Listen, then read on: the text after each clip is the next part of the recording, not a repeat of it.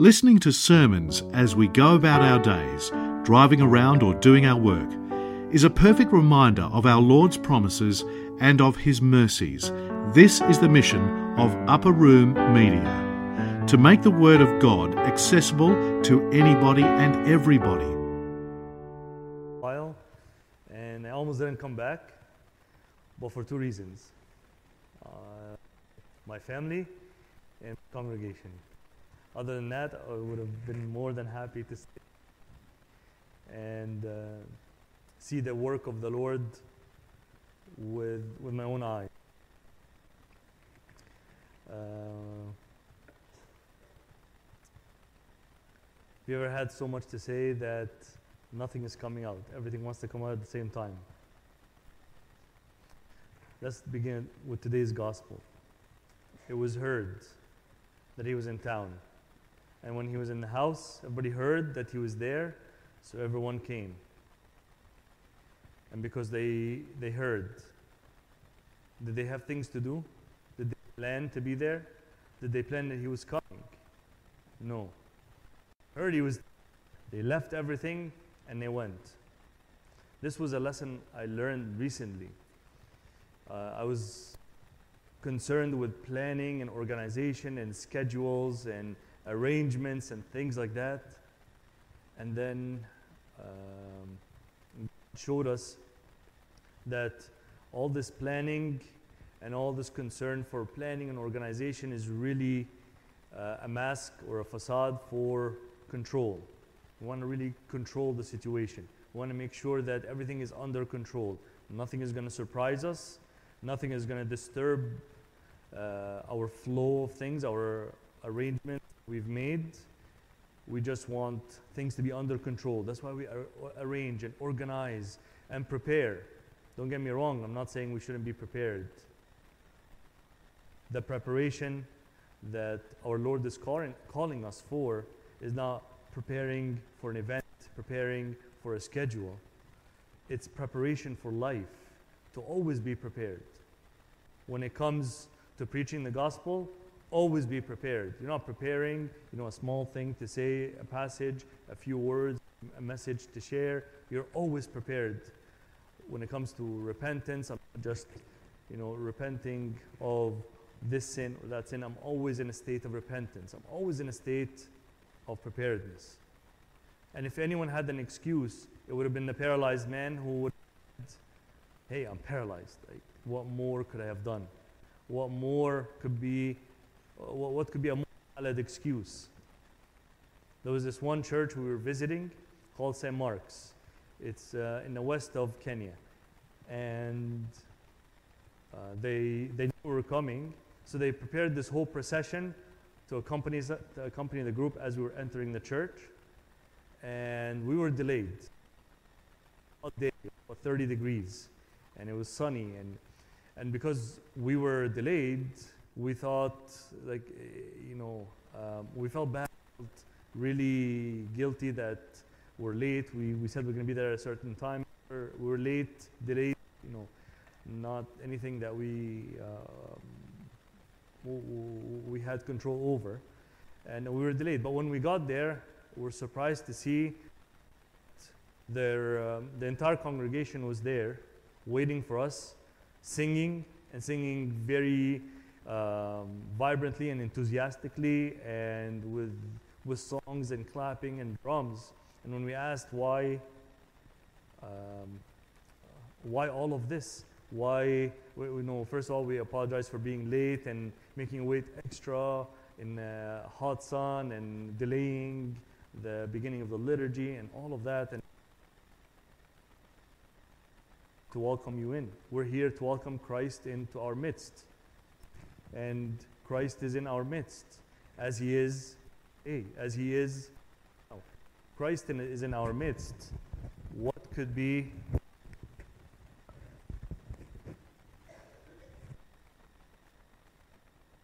our midst? What could be a valid excuse to say, not today, or not right now, or right now is an inconvenient time?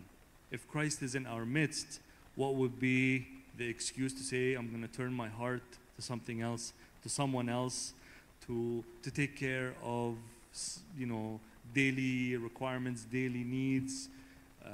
What would be the excuse? And we learned that the way we structure our lives basically prohibits or prevents us from being able to receive this spontaneity of God. When God knocks on our door, He's not going to give you, a time and a place and tell you, okay, I'm going to meet you in 1 week at such and such a time and such a place, and I'm going to knock, and I want you to open. He's not going to tell you the time or the place, and He's going to come knocking. And He's expecting that you live such a life that you'll be receptive to such a knock, receptive to such a visitation or such an invitation. Because at the end of the day, all the things that we do and all the rhythm of life and the schedules and activities that we fill our days with, all of these things make our lives a lot more rigid, a lot more firm than they need to be. Then when we actually get the opportunity to hear the Word of God, we might say, this is not an opportune time. This is not a convenient time. So it was heard that he was in the village at a certain house, and everyone left everything and went. Can you imagine if this happens here in Mississauga? You hear that he's in a certain place. My shift ends at 8. I don't know what to tell you. If I leave early, there will be problems, or I have an exam, or I have a test, or I have a flight to catch. There's 1,000,001 reasons, and we all have them, and they're all valid, and they all make sense. But at the end of the day, he's in such and such a place at such and such a time. And when he gets there, he's waiting. He's waiting for everyone to be there, for everyone to arrive. And when we see the scribes today arriving, they're a little bit different than the Pharisees and the priests. The Pharisees and the priests are more worried about their place in society, about their power, their prestige, about all the things that the control that they exercise over everyone. But with the scribes, they're worried about something else. They're worried about their own interpretation. See, the scribes aren't just basically copying manuscripts and Old Testament, making new copies. They're also interpreting. And because they're interpreting, they're worried that their interpretation is not going to match what Christ is saying. So that's why they're always worried. Christ is healing on the Sabbath. Christ is doing things He's not supposed to, according to the interpretation that we're giving people. And even today, that saying that only God can forgive sin, this was part of an interpretation that they were writing. And this is what Christ picked up on and says, okay, if this is what you're teaching people, and I'm forgiving sins, what does that tell you? So they got entangled into their own interpretation. If only God can forgive sin, what does that mean if Christ is forgiving sin? And this is in the Gospel of Mark. We're not talking about the Gospel of John, where things are more focused on the divinity of Christ. This is the Gospel of Mark, one of the earliest Gospels, and he's talking here directly saying, I'm forgiving. If you're saying God is forgiving sins, and I'm forgiving sins, what does that tell you? What does that say about who I am?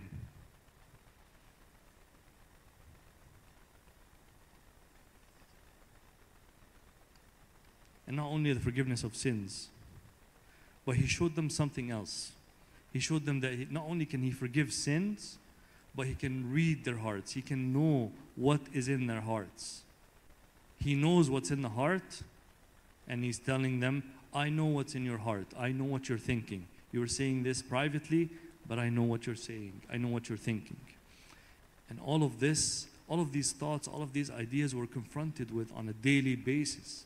On a daily basis. On the outside, we want to appear as the perfect image of godliness, of righteousness, of piety. But on the inside, we might have some weaknesses, some cracks in that image. And Christ knows. Christ knows our weaknesses. And He's still calling us. It's not that the weaknesses that He knows in our hearts are turning Him away. Or not that these weaknesses are saying that no, these people are not good.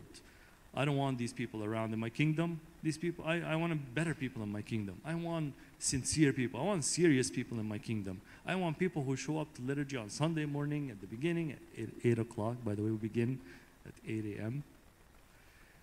8 o'clock in the liturgy, and they're not late, and they stay till the end. By the way, last Sunday, the liturgy was from 8 a.m. to 3 p.m. 8 a.m. to 3 p.m. And at one point, Sayyidina was saying that their liturgies are like a wedding feast.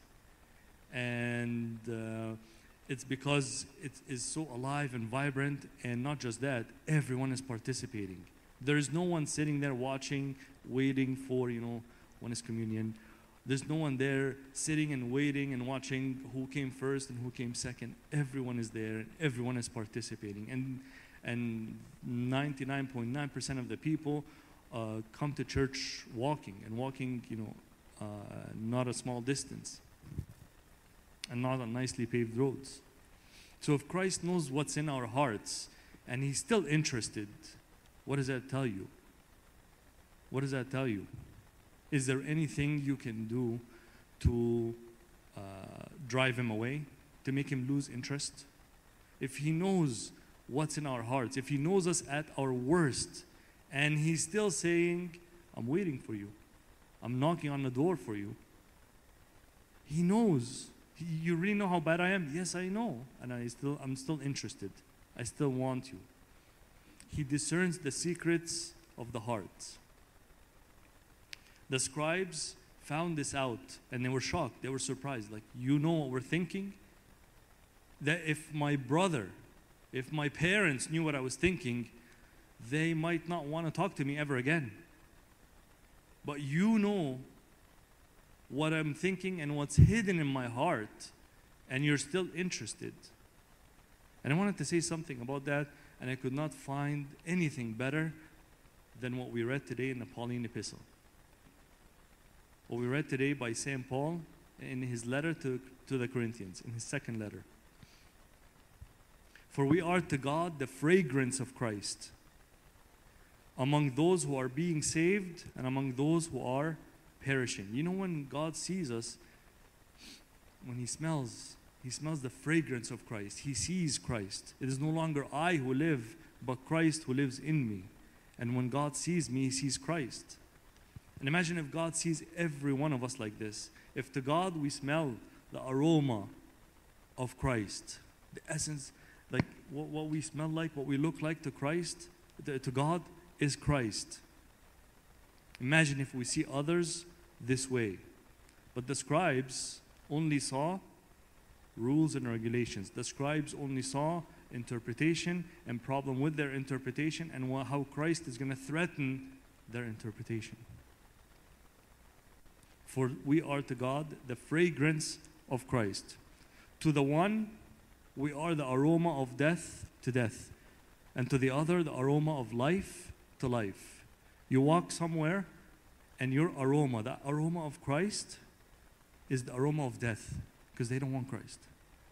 We were at a market in one of the places we visited, and this market is like not like a flea market. A flea market would be something a bit more organized. This market was like a zoo. It was a huge market. There were tables everywhere, people selling, people buying, people walking. There were there were stray dogs outside, but none inside, because there's no room for even street dogs to walk inside. And when we walked inside, Sayyidina told us we're going to go to this market today and we're going to do some preaching. And when he says that, basically what they do is they get big, loud speakers and a microphone, and you stand in the middle of the market and you preach the word of God. And people are, all over. Some are business, some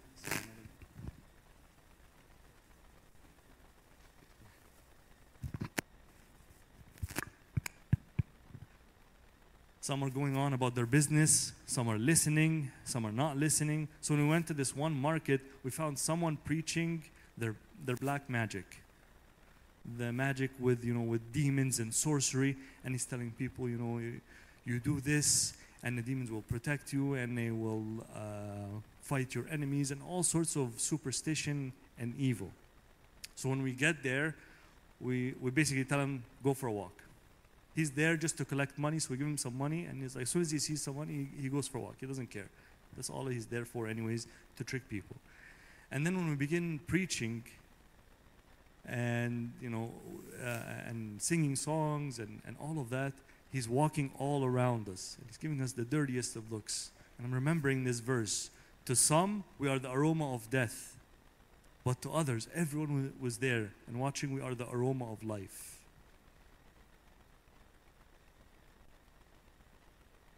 For we speak in the sight of God in Christ. We speak in the sight of God in Christ. You are our epistle, written in our hearts, known and read by all men. You are manifestly an epistle of Christ. Manifestly an epistle of Christ. When people see you, they're supposed to see Christ. When people see me, they're supposed to see Christ. And that's why the black cassock and the cross that I wear, wherever I go, this is an icon of Christ, but this is such a clear and direct icon of the church. Everywhere I go, I'm a representative of the church. Imagine, you are the same way. Anywhere you go, you are the icon of Christ. It's not you speaking. It's not you that they see. It's not you that they interact and hear. It is Christ. And we have such trust through Christ toward God. Such trust. Not that we are sufficient of ourselves to think of anything as being from ourselves. This is the whole crux of the matter. But our sufficiency is from God. Our sufficiency is from God. We depended so much on planning and preparation. And God came to us and said, where do I fit in all of these plans? Like you have this stuff prepared and the things you're going to take and the things you're going to do. Where do I fit in all of this? Is there any room for me? Is there any space for me? Because it seems like you've built a very good schedule, a very good plan for your life. Do I fit in there anywhere? Or is it all about your dependence so much that your sufficiency comes from the security that you've built into the way you've structured your life? And in this life, everything is backed up. You have insurance on everything. And even the insurance have insurance. And everything is double, protected. And all these things, where do I fit in? And is your sufficiency from me, or is it from the schedule, from the plans that you have for your life? And in many ways, God has become, for some people, a source of maintenance. We pray to God that He maintains our prosperity. He doesn't take it away. Please, God, don't take away my happiness. Please, God, don't take away my prosperity that I worked so hard for. Right? And our dependence becomes on things of this world rather than our sufficiency being on Christ. Our sufficiency being from God, who also made us sufficient as ministers of the new covenant. The new covenant that's written in our hearts and not merely written with pen and paper. And the irony of today's miracle is that Christ is coming not to heal the paralysis of the person, but to heal the person. Not the paralysis of the person, but to heal the person. What does that mean? That means something very significant. Because if we come to God saying, everything in my life is perfect except for this one thing, please take care of this one thing, He's going to disappoint you. I'm going to take care of everything. I'm not just going to take care of this one little thing that's annoying you. I'm going to heal the whole thing. And things might be all upside down in ways you have not expected. This man, he woke up this morning not expecting to be carrying his bed and walking home on the same day.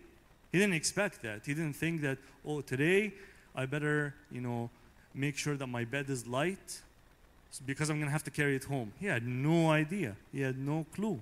They told him, this man is here. He can heal you. Let's go. Okay, let's go.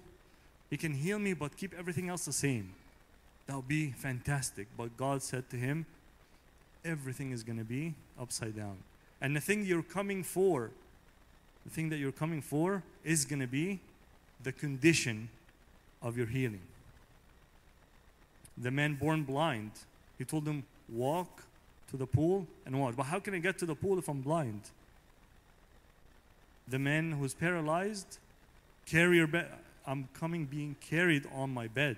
You want me to carry my bed? And that's why God, you come to ask him something, and the thing you're asking him for, he tells you, this is the very thing that I want you to do. I want you to do that. God, please, I'm having such a hard time loving my brother. So Christ comes to me and says, I want you to love your brother. But I just came to tell you, I have a hard time doing this thing. How do you want me to do this thing? You're telling me to do this thing that I'm coming to you, I'm having a hard time with. Because it's not the thing that he's going to be healing. It's all of me that's going to be healing. He's healing the whole person. In the 2nd century, St. Clement talks about the physician's art. The physician's art is to heal the disease of the body. Heal the disease of the body. And in many ways, modern medicine is about the disease of the body. Healing the thing that is sick. So my leg is broken. My kidney is broken. My arm is broken. So they heal the thing, but they don't heal the person. Healing the person, focusing on the person, even when it comes to spiritual care, to a lot of modern physicians, this is about in the service of healing the disease. Whereas Christ is coming to heal the person. Take the bed. Stand up, he commands. Take the bed on which you lie and go home. And he reverses that relationship that the paralyzed man has with the bed. Instead of the bed carrying you, you now carry the bed. You now carry the bed. In many ways, and this has been my experience, I've seen this many times. When we ask people to repent, when we ask people to return to God, when we ask people to strengthen their relationship with God, when we ask people to serve, there's always excuses. For themselves, there are always excuses. But you give a person something outside of themselves, something other than themselves, separate from their center of being. And you tell them, for the sake of this person, I want you to help that person. I want you to serve that person. I want you to come early for the sake of that person. I want you to pick up that person on the way to church. And all of a sudden, the person who was coming late now is coming earlier than you. The person who couldn't even open the Bible, now he can't stop speaking and reading the Bible. Because their focus is no longer within, but without. It's outside of themselves. And this is how our relationship with sickness, relationship with sin is reversed. It changes places. And the very weight of our sins becomes the very measure of our healing. The very weight of our sins becomes the very measure of our healing. Look at St. Moses the Black and how much he repented and how much the weight of sin became the measure of his repentance. And now his repentance is spoken of throughout all generations. The act of healing has a necessary condition though. Christ never healed someone and says, go on about your life the same way you came in. You came in this way today. I don't want you to go back the same way. I want you to go do something different. Be something different. Become something different. Become the aroma of Christ. The healing is conditional on the sense that he says, go and sin no more. He doesn't say, you know what, I'm going to fix, first of all, that small part of your life that you want me to focus on and leave the rest untouched. I'm going to fix everything.